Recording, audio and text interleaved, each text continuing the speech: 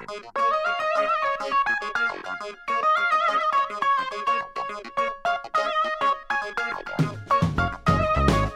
the show today, John MacArthur, Senior Fellow and Director of the Center for Sustainable Development at the Brookings Institution. And with us is, of course, also my co-host, Rainer Indahl, Founder and Managing Partner of Summa Equity.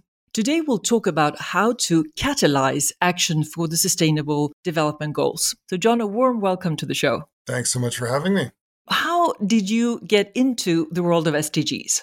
I, by accident of circumstance, got involved in the very early days of the Millennium Development Goals in the early 2000s when Kofi Annan was Secretary General of the UN, and there was something called the UN Millennium Project, which someone named Jeffrey Sachs was the director of, and I was working closely with him, and he asked me to manage the project. And this was in the middle of the global health revolution, and one thing led to another, and there was agriculture, and there was fight against extreme poverty and all these issues. And then after many years, I thought it'd be someone else's turn when the next set of goals were being discussed, but kept getting pulled back into the debates on how do these goals work? How could they work? How could they work better? What should they include? And then one thing leads to another. And a couple decades later, I still find myself getting up every day saying, what do we do with these goals? That's exciting, John. And, being part of the Millennium Goals, that was pretty successful. Some bits were. Some bits were very successful. Some bits were less successful. And that's, spent a lot of time trying to unpack that all, what worked and what didn't. Yeah. Are you as optimistic that we'll reach the SDGs? I think today we all have to be pretty sober at how much is in front of us. And I boil down the world into there's three buckets of things going on. There's some things that are getting better. Year after year, it's getting a little bit better, sometimes a lot better. We're actually doing better on child mortality pretty much every year still, which is one of the greatest success stories of civilization, in my view. We are seeing certain types of breakthroughs, like countries like Togo using the new technology of mobile phone and hyper rapid targeting to, during the middle of the pandemic, cash transfers to the poorest people in the country in a whole breakthrough way. So there are some things that are getting better all the time. There are certain things I would say that are just stuck. There are issues like how we're doing on the last mile of education around the world, where we didn't just have the bad news of the pandemic, which was hundreds of millions of kids affected, but we're a little bit stuck. There's a lot of countries that are stuck in their inequality and not doing any better in a really divisive issue of our time. And then there are some issues that are moving in the wrong direction, and they're getting worse kind of everywhere. I would put the climate change issue still in that bucket. Global carbon emissions are going up every year. We have things like obesity and childhood obesity going up in pretty much every country in the world year after year. It's an unsolved problem. And then we have this big set of questions on how does the world work as a world? And things feel pretty tenuous a lot of days on how people even work on things together. So I see the Sustainable Development Goal challenge as an amalgam of those problems. And there are 17 of these goals across, basic human needs, across jobs and opportunity and economic opportunity and how our planet works and how we work together. But right now, I feel like the Secretary General and the Deputy Secretary General of the UN have been quite clear on the need to rescue the goals, because there's a lot of evidence of people talking about them a lot more. There's not enough evidence on people following through on them as is needed. This is a big year, the midpoint year, 2023, to think about how the second half has to be different than the first half. And you co-founded the 17 Rooms Initiative, which is actually a new approach to catalyze next step actions for the SDGs. So what is new about it and what makes it work? Well, the 17 Rooms Initiative initially grew out of collaborations with Margaret Biggs, who is a former senior Canadian public servant, and then crucially Matthew Bishop when he was at the Rockefeller Foundation. I now co-chair the effort with Zia Khan at Rockefeller and a pretty remarkable team of thought partners there. We're continuing to push the boundaries of what 17 Rooms actually is, but anchor it in design principles of every SDG getting a seat at the table, focusing on conversations rather than presentations, and focusing on next steps rather than perfect steps. When I go out into the world and talk about the Sustainable Development Goals, people are confronting a few basic barriers to getting involved or to make the gains that need to be made. One is that the goals are just so big. How to transform our world might be a motivating tagline, but it's not really an actionable one. It's just too big. Also, they're too far off. We've gone through pandemic. People are fighting for their lives. They're fighting for their jobs. They're fighting for their families. Like, talking about 2030 is just too far off. And even most politicians aren't able to think about 2030 in several years in advance. They're worried about the next election, the next cycle, the next budget. But then a third problem is, well, a lot of people say, well, okay, UN Sustainable Development Goals. I don't go to New York. I live in my village, my town, my city, my community. We're dealing with things here. And 17 Rooms is meant to be sort of an antidote to those three barriers. So what do we say? And we're not claiming to be the entire solution to the Sustainable Development Goals. The issues are too big for that. But we are trying to be an entry point for people to take decisive next steps on each of the goals to bend the curves towards action. So instead of saying, well, it's too big to think about all the problems that need to be solved on goal 3 for health and well-being. There's so many issues for health and well-being: infectious disease, non-communicable disease, heart disease, diabetes, mental health, maternal health. We say, well, pick one issue that you think is ripe for action next year. What do you think over the next 12 to 18 months would make a difference if people cooperated on something beyond the immediate urgency of today, but just far enough out to make a difference for next year? And that seems to be a liberating thought for people, because it also brings it close enough that you can think about not what are you going to be able to do today, because that's just too big a question if people are already overwhelmed, but what could you do differently next year? That's an empowering question that allows people to think beyond their current budget cycle, beyond their current kind of staffing plans, and say, here's something that we could do together that would make a difference next year. And then that also brings it to what my view is kind of the turnkey for opening up the spigot of action on the SDGs, which is taking it out of the United Nations. So I'm a big fan of the UN, and I think it has a lot to contribute to the world. But these goals are meant to be about every community in the world doing better. And there's no way in which every community is going to wait on the UN or go to the UN or any of that. It has to be pushed into their own community in a way, or pulled into, I should say, so that people feel like this helps make my family's life or my community's life better. So we've been working on what we call the flagship of international scale problem solving. Think about next steps, get people together. We say pick a swim lane within a swim lane with some issue that could make a decisive next step within each goal. We bring 17 working groups together every year to say, how do we take those decisive next steps, or how do you take them in your own terms? Then we've also got what we call 17 Rooms X, which is a way for communities to take their problem solving into their own hands. One crucial thing is we want to help communities avoid arguments over my issue versus your issue, because everyone in the world has their own view on what's the most important issue. The 17 Sustainable Development Goals are, roughly speaking, the summary of what everyone thinks is most important. So they're a way to get everyone on the same page, figuratively and literally, on all the things that are most important. And it's not my issue versus your issue, but it's problem solving, I say, in parallel and in concert. And so we need a bit of a symphony where we need, the violins to play, we need the pianos to play, and we need someone on the drums. But it's actually a little more maybe jazz than symphony, of finding harmony where each of the communities that has its own view of what's the right sound, what's the right melody, can problem solve on their own, but come together to do it in concert. So that's the basic essence of 17 Rooms. I think it's brilliant, John, because if you think about business have to solve a lot of these issues.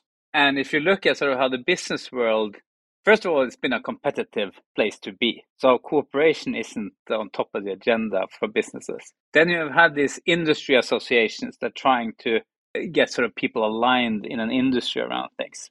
But the problems, if you look at the SDGs, the problems we are targeting is going sort of across industries. If you take circularity as an example, to make a circular economy, there are multiple industries involved, and the value chain is crossing boundaries. And both sort of end of life and waste and how you deal with that is different from how you do things upstream and which parties are involved. So I do think this idea of rooms where you get together everyone that needs to talk together and align across boundaries and across industries. I think it's a brilliant idea, and I think it's the only way to solve some of these wicked problems. It means a lot coming from someone of your background who is such an accomplished problem solver. I think you hit on this notion of even the word rooms, because so much of this comes down to people getting together in rooms or whatever is the physical environment that fits a community to actually talk about what are we going to do. And interestingly, for me, then just switching the word from 17 goals, which is kind of out there conceptually to people, to 17 rooms, which is about people getting together, is much more empowering. And I think there's a lot of advocacy work that comes down to, oh, well, the goals need people to lobby their governments. Use your voice to lobby the government. I'm all for that. Governments really matter. But the deepest change comes from people saying, no, what are we going to do?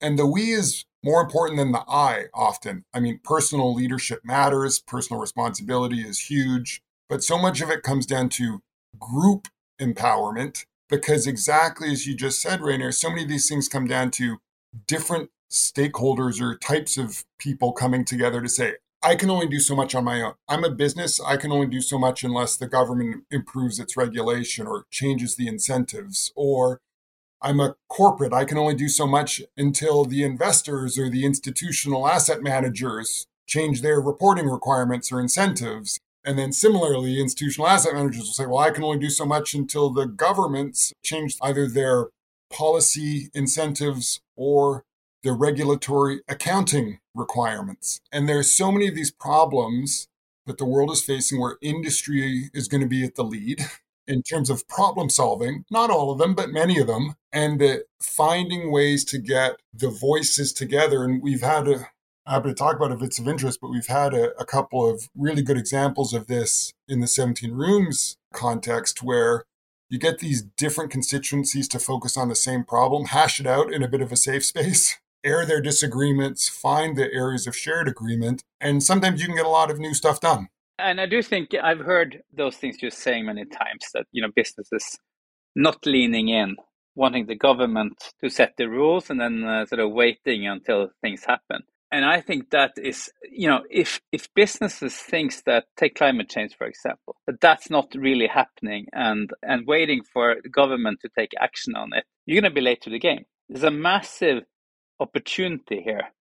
So for businesses that lean in and think about sort of how the future is and lead the way, the value creation opportunity is huge. I think this disruption going on multiple levels, not only climate change, but some of the other areas you mentioned, it's much larger than the dot-com disruption that happened.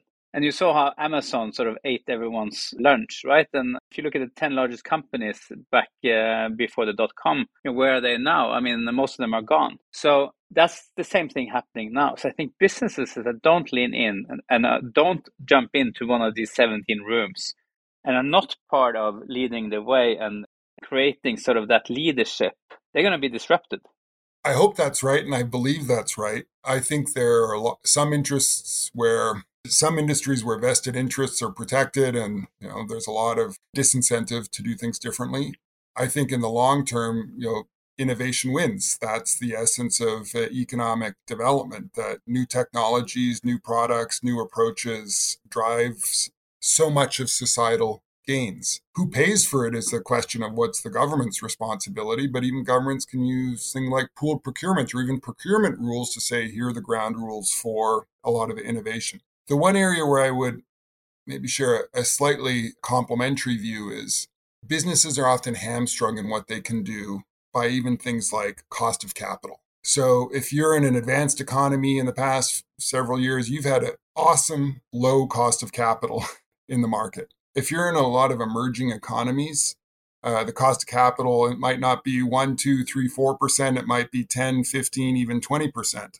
That cost of capital can change the returns on something like, investing in a green energy or solar farm project and make it unattractive compared to the alternatives. That's I'm an economist, so I worry about things like this. That's a fundamental arithmetic that means both the governments have to work to get the cost of capital down in those situations, but often, and my colleagues at the Center for Sustainable Development are working on this a lot globally, We have to think about how things like the World Bank and the regional multilateral development banks increase the financing capacities to help governments get the cost of capital down for business. So there's no question that if you want to lead over long term, lean in and lead.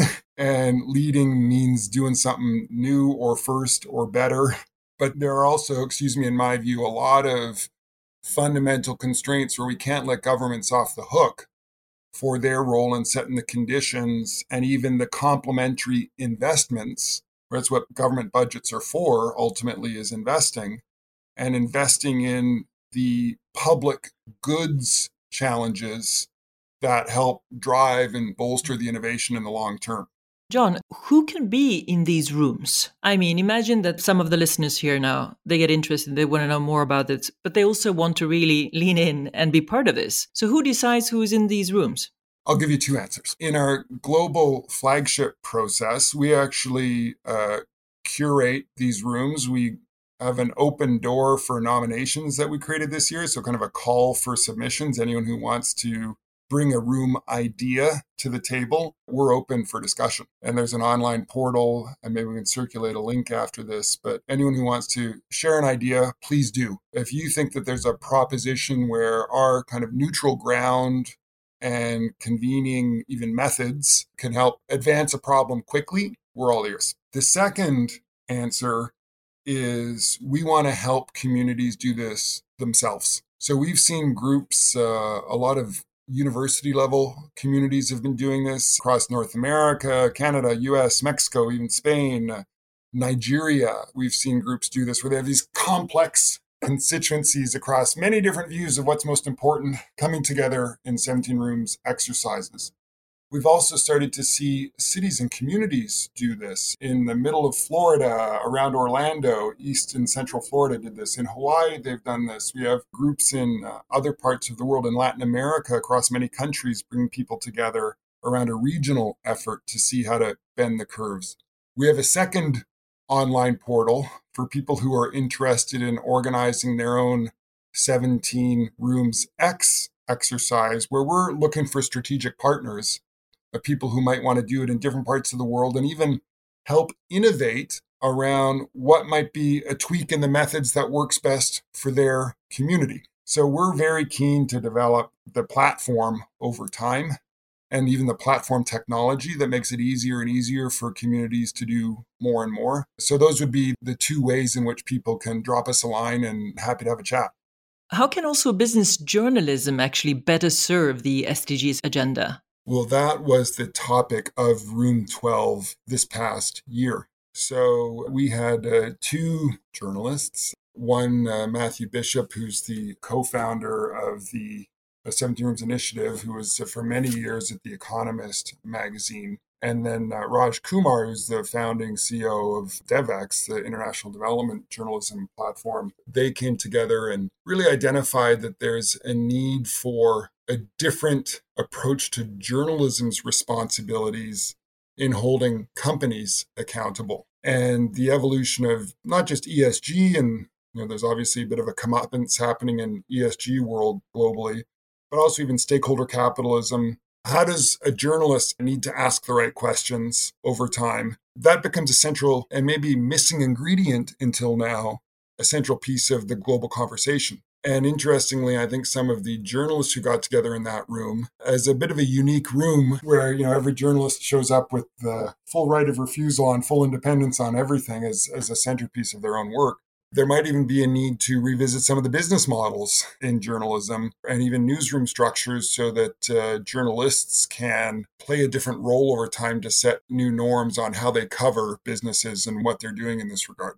The Room 13 is focused on this finance narrative, so positioning really the green transitions as central to sustainable development. So what can be done to see more private finance for climate and clean energy? So that was one group that came up with their own ideas. It was co-led by my Brookings colleague, Amar Bhattacharya, who's a global leader on this, and John Podesta, until he went back to the White House and had to step down from the room role, but was, very central in helping to drive that group's agenda until August of 2022. They're really focused on how do you change the financing structures globally. These are call it the multi-trillion-dollar questions in a global economy of 100 trillion plus. And centrally, one of the things that we're finding, and it's now more and more clear, is there's not a difference between so-called development investments or development finance and climate investments. They're the same thing. And what do I mean by that? Well, on one hand, there's the countries that are getting hammered by every climate or extreme weather event. That's from Pakistan with its floods, or in the Caribbean with hurricanes, where the evidence is now so strong that you're wiping out significant shares of the economy every time there's a major event. So if you don't have a degree of climate resilience in your investments, you're actually just literally slowing down the economy's growth and even pulling it back. It's like, being shackled in your economic development. There's another side of it, though, which is so much of the big ticket investment that's required in most economies is infrastructure. It's the energy systems, it's the transport systems, it's the housing and buildings. Most of those investments are long-term. They're 40 or 50 years at a time. Most of those investments are also the same ones that will set the emissions trajectory for the economy.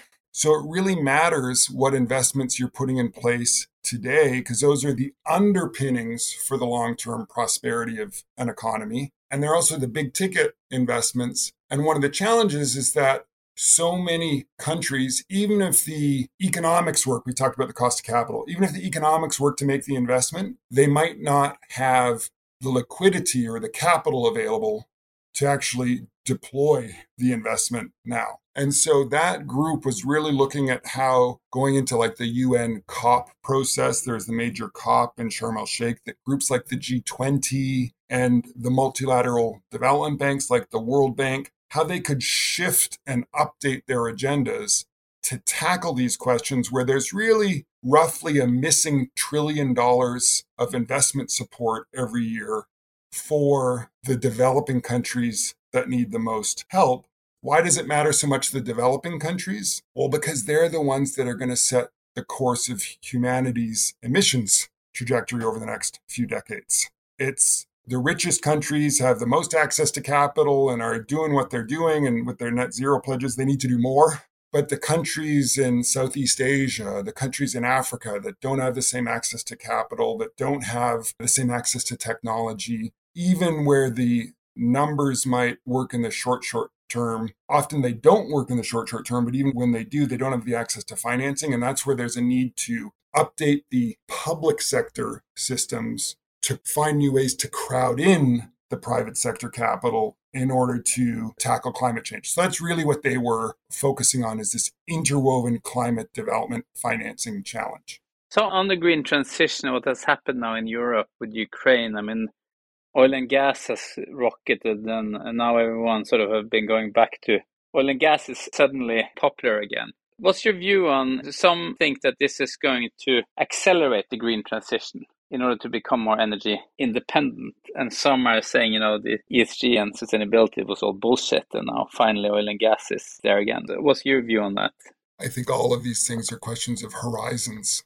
And I don't pretend to be an expert on European energy markets. It's obviously very country specific, and Germany got hammered strongly, among others, by the conflict. And whether that was predictable is a whole other question. It just matter of when, but it happened. And so Europe is dealing with a tough winter for sure around energy costs. And I think there's a brass tacks issue of the cost of energy is fundamental to every economy. For developing economies and emerging markets around the world, that's kind of a point. That's why they've been calling for more finance, because they need to build the systems to begin with. But I think the question of how to create the right incentives for the energy transition is a first order question for every economy. My home country of Canada, it's a major question how to, not just have the right carbon pricing, that matters hugely, but how to put in place the right building codes, how to have the right incentives for the networks, for everything from electric vehicles to buildings and all the heavy transport systems. And of course, for countries like Norway and Canada and other major hydrocarbon exporters, how do you have a just transition over time that supports the employment of the huge numbers of people who are dependent on these industries today? So I think these are massive questions that need front loading of attention. We're still a little bit backloading attention, saying, well, some of this will pay off over time. We need massive ongoing investments in science. Even things like the carbon capture and sequestration is still a massive question needing better and better technology, in my view. But there are so many things that require better incentives to say, yes, even Europe with its pretty proactive net zero commitments around 2050 and so forth needs to not just show a clear path to 2050, but actually needs to show how it can move even faster than 2050 in order to pave the way with technology. And back to your point, Rainer, economic opportunity for the world, because every industry leader that's able to deliver on that net zero transition for Europe by, say, 2040, then has the opportunity to become a global leader for new energy transitions around, the most populous regions in the world, which are in other parts of the world. What I'm seeing in Europe and in Scandinavia is, first of all, there's a lot of new innovation and things are being fast-tracked now because we realize that we have to get out of where we are and we have to become more energy independent. And I think that's driving down the cost curves for existing renewable solutions. And it's bringing on stream a lot of new solutions. We have been working a lot with waste to energy and biogas. And so there's, and all these things I think will be very, very applicable for emerging markets. So I do think what we're seeing now is an acceleration in the West, bringing down the cost curve and bringing new technologies. And this should be fast implemented in emerging markets as well. And I think those will be easy to finance because those will be cost competitive and CapEx competitive. I was just looking at the cost curves again recently for some work we're doing. And the offshore and onshore wind is extraordinary, the rate of progress. Solar is itself extraordinary. I saw some data this week that battery technology cost actually had a bad year last year. So it was kind of a rare increase in the cost, but hopefully the longer term decline continues. And that's massively important for the whole thing, the whole enterprise. But one of the things we're also seeing is that there's growing recognition that climate change isn't a future cost. It's a present cost too. Again, I grew up in British Columbia, Canada. The town of Lytton, BC burned down a couple summers ago because the temperature was so much higher than it had ever been before.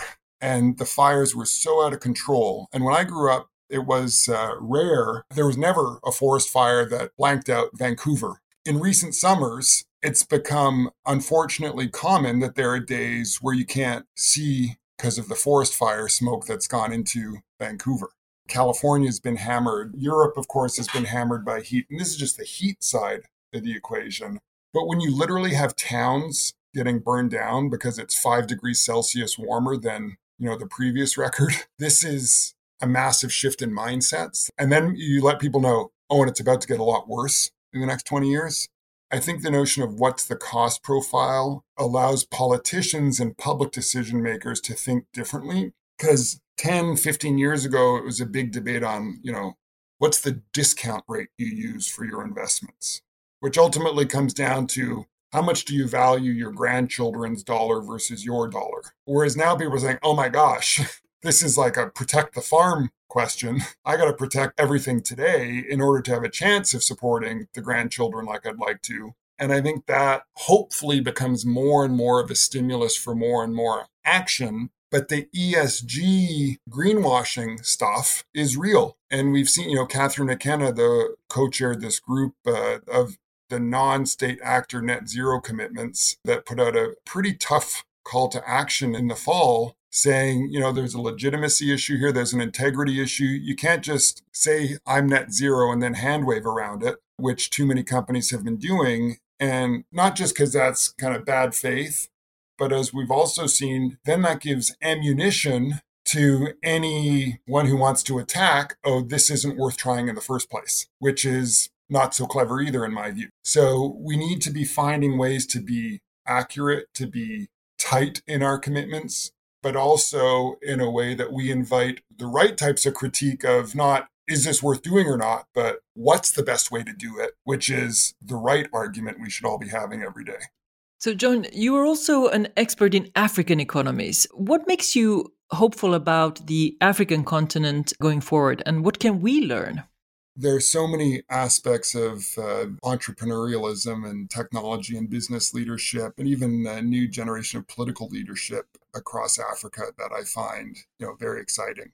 The tech hub, digital service hub in Nairobi is very exciting. There's a lot of innovation coming out of West Africa and Nigeria, and very tough policy environment often. You see a lot of pioneering efforts to find new, better ways to overcome some of the toughest market challenges. You have people like Kennedy Odede who are leading the kind of localization revolution of local political empowerment out of, the slums of Kibera in Nairobi. And I think there's so many great people. The African Leadership Academy has now been going for a couple decades, like building generations of extraordinary or fostering generation of extraordinary talent across the continent. I think the world has not yet got its head around Africa being 2 billion people in the not too distant future.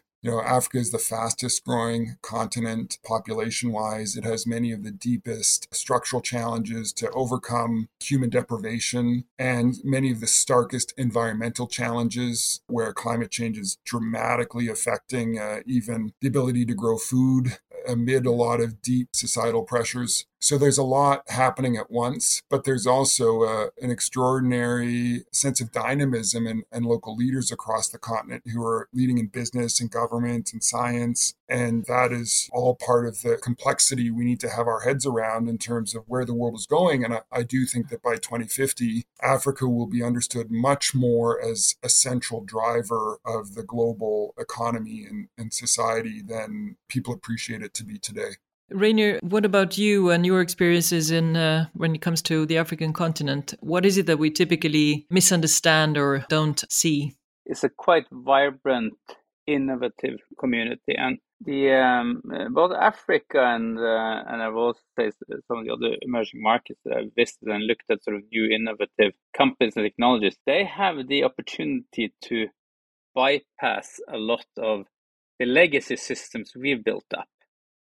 So we in the West have to go through a transition. If you look at how we have to recreate our economies to be more circular or how to address climate change, but they haven't gotten there yet in many areas. They can bypass and move much faster forward and create much more efficient value chains, adopt new technologies without having to destruct legacy systems. Some of the industries that we have been investing and working with, you see how these legacy systems are protected and how it's, that is hindering new technologies and new ways of solving things. And that's where you go to Africa and go to India. I'm always inspired going there and seeing what they're doing. They have some advantages that we don't have. The flip side, it's part of this duality we have to understand, is the challenges of human deprivation, also extreme poverty, are also still most concentrated in Africa, quite uniquely. So Nigeria is a huge country. It's like a country of many countries. Each state is like its own country. But, roughly half the population still lives under $2 a day. And up in the northern regions, where it's also some of the toughest physical environments in the world, it's worse. And so, thinking about countries like Nigeria, like Democratic Republic of Congo, some of these large economies that do have a lot of creativity in the urban sectors especially, there's still a lot of people stuck in subsistence farming where there are new technologies. And I've always been looking forward to the companies that crack the code on mobile farming technologies to have, the satellite data and AI-backed handheld reading for fertilizer spacing and helping farmers decide, I need to give a little more nitrogen to this corn plant for extremely low cost. Things like this could make a huge difference, the new technologies, to help people who are in extraordinary poverty. But we can't walk away from the fact that there are several 100 million people still in extreme poverty. And most of those people, the majority, are still in sub-Saharan Africa. And in my view, unlike 10 years ago, and this is different from the Millennium Development Goal era, unlike 10 years ago, it is now totally viable to think about ending extreme poverty by 2030 for a very small amount of money. Even if, as I say, if we can't figure out any other way to do it, we could do cash transfers to people at very low cost using mobile technology to very quickly identify who the poorest people are in each society. And the new technologies allow us to solve this problem in a way that we couldn't even dream of 10 years ago, and we didn't have the evidence on how it would work. Now it's a matter of when are we going to do this? Because every human being deserves some degree of backstopping, in my view, and that's a problem the world can now solve. Is there anything you know that is happening in that direction right now? In 17 rooms, back in 2021, we had a group of leaders in that domain, including the Minister of Digital Technologies from Togo, who had this pioneering effort during COVID using mobile telephony and so forth to hyper-target, and they could use satellite data and cross-reference. What would have taken months and months in previous eras, now they could do in a matter of days. And they got money very quickly and working with other external partners like Give Directly as a pioneer in the cash transfer world. And then we've seen other countries now say, like Democratic Republic of Congo and Malawi and Nigeria say, oh, we're going to build this up too. And so there's a lot of awareness around, we can do this in an emergency. So if there's a disaster, we now have there's a conventional wisdom that like, let's build the infrastructure to help people if there's about to be a disaster, like a flood or something else. What we don't yet fully have is, if we can do it for a disaster, we could do it for just basic social protection for like minimum subsistence needs to help those communities. And so I think there's more and more countries that are saying, maybe we could even try this at the full country level to make this universally accessible. And that, I think, is potentially a gateway to doing it for all of humanity. If we go into some more of a helicopter mode, John, what do you think is the world need most right now? Trust, and it needs to think about sources of trust and sources of hope. I think trust and hope kind of go together. If you lack trust in the world around you, it diminishes hope. But in order to sustain hope, you need a bit of trust in the world around you. And I think people also need agency. They need to feel that what they do makes a difference to the problems in front of them. And they need a sense of community, that they're not doing it alone. So this is actually the big idea, if you will, underpinning the 17 rooms exercise, where we've now said, like, what would it look like for every community in the world to do their own version of this, to have some sense of group agency, to rebuild trust in institutions, and to be the institution that rebuilds trust around things that generate hope through steps forward. So if the world is like a bicycle where it's much more likely to fall over if it's standing still, we need to find ways to help people pedal their collective bicycles forward so that they have a sense of where they can go together. So I think that recipe, it's like legs of a stool of trust, agency, progress, and human connection in community are what in every part of the world is hungry for, even if it manifests in different ways in each part of the world. Great metaphor with the bike there, I think. What about young people? What's your advice to them when they make choices to design their life work? Well, I have a couple things. When people come for career advice, which, I think we all probably get calls from younger people looking for, thoughts on what to do. And my general advice is think about what you want to work on, not where you want to work. That's really, really important. Because the answer of where to do something might be somewhere you've never thought of or never heard of, but it's really important to think about what are the types of things. It doesn't have to be a single thing, but what are the types of things that motivate you to be involved with making a difference? And that could be a business, that could be a social problem, that could be, anything. What do you find motivating? And that's not follow your dreams kind of thing, which is its whole debate, although I'm all for that. But it is, what do you find motivating to be part of?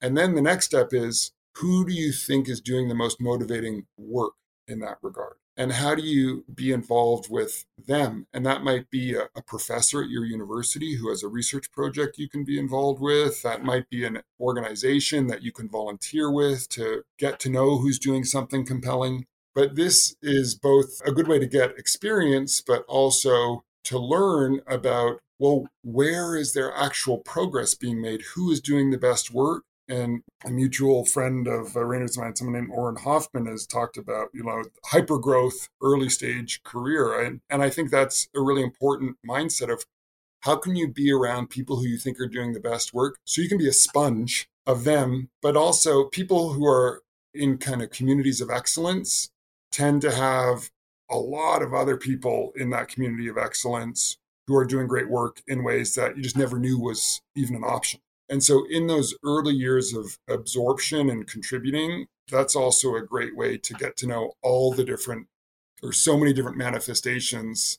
That is really like the window opening mindset for the world. And so those would be my kind of early ingredients that don't really provide a specific answer to a question, but maybe offer a way to how to think about getting started for those who want to get started. And just to add to it, John, in your 17 rooms concept, I think everyone, if it's a small idea or a big idea, get the people into a room and discuss how you can solve it. I think that's right. And I also think so much of, I've worked with a lot of universities over the years, and both as friends or allies, or people call me for thoughts, or I used to work in the university setting, and it's on the sustainable development issues and the sustainable development goals. The students are typically so far ahead of the faculty. There's all these surveys around what do students care about most, and very often it's some version. It might not use the exact terms, but sometimes it does. The sustainable development goals, social justice, tackling inequality, future of the planet, equal opportunity for all. These are areas where it's really important for young people to know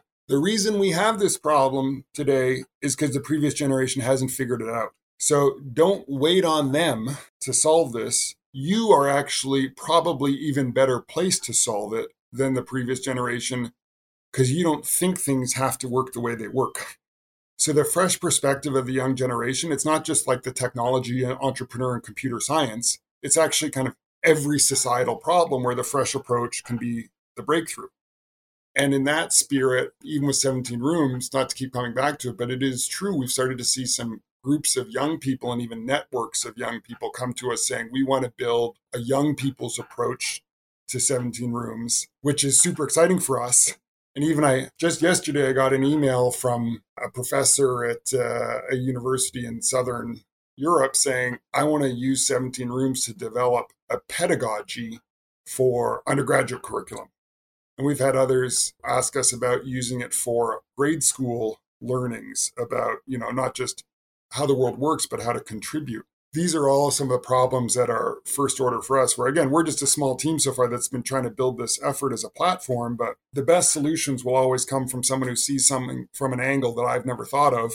And so we're really keen to learn those different perspectives and would only encourage the young people who might be listening out there to know that, A, your voice matters. More importantly, even your insight matters. And crucially, we can only do so much directly, and we're keen to partner with others who want to, pioneer their own way forward. Great advice. So Rainer and John, what do you want the main takeaway to be for the people listening to this episode? Collaboration is key to solving some of these problems. And if multiple stakeholders don't get into the same room and discuss the solution, we're going nowhere. So John was mentioning some of the SDGs that were positive in development, some that were sort of going sideways and some that were going negative. And I think the only way to make them go positive is to get all the stakeholders together into the same room and discuss the theory of change and how to get there and how we collaborate to get there. I'm reminded of our mutual friend, Adam Grant. He had this great podcast episode early on and talked about, I forget what they called it, on the NBA basketball, like the fifth man factor. And there's the superstars of the NBA who score the most points, who have the best statistics. And they're the kind of heroes of the marketing in the league. But there are these people on every team who are the ones who, when they're on the floor, the team does best. And it doesn't show up in the traditional statistics of like points or rebounds or assists, but it shows up in terms of how the team's doing. And I think that's really important for this notion of cooperation, because in the global business world, often it's like a hero worship culture of who's the hero who did everything. But so much of the problem solving of how the world moves forward comes down to those people who like make the magic on the floor in the room to help bring out the best in everyone in the room and maybe even find a new way forward for how people can cooperate and contribute. Often that comes down to being what I call a professional translator, to understand the words, the terms, the motivations of the different people in a room and find a way to stitch together a shared action for them all that works for all of them. But so often it comes down to who's willing to put in the work to find a way to get people to do something together and literally just to get stuff done together. And that, I think, there's campaign after campaign and issue after issue in the world where, yes, there are heroes, there are pioneers, there are people who, blazed a trail forward, but there are also people who you've never heard of who made the magic happen. And we need all of the above for these big global issues. Great. It's like silent heroes. We need all kinds of heroes. Okay. Thank you so much, John. Thank you, Rainier. Thanks for a great conversation. Such a pleasure. Thank you. Thank you. This is Summa and Friends, the show that inspires and guides you on how we together can create a wiser future. Listen to unique leaders and experts exploring the challenges we are facing and revealing their stories about the solutions and how to get there. Episodes are released bi-weekly on your favorite podcast platform. And the week after, we release an in-depth blog article to help you capture the core ideas from the dialogues and how you can help move things forward. Summa and Friends is a podcast for people with the courage to care for a wiser future. To find out more, you will find links and show notes on summaequity.com/podcast. Thanks for listening to the show. We hope it has inspired you to reflect on what you can do to contribute. And to make it easy for you to find and listen to this show again, subscribe on your favorite podcast app. And please share this episode with one person you know would benefit from hearing it. I'm Vesna Luka, and you've been listening to Summa and Friends. And until next time, live with purpose and be the change you want to see.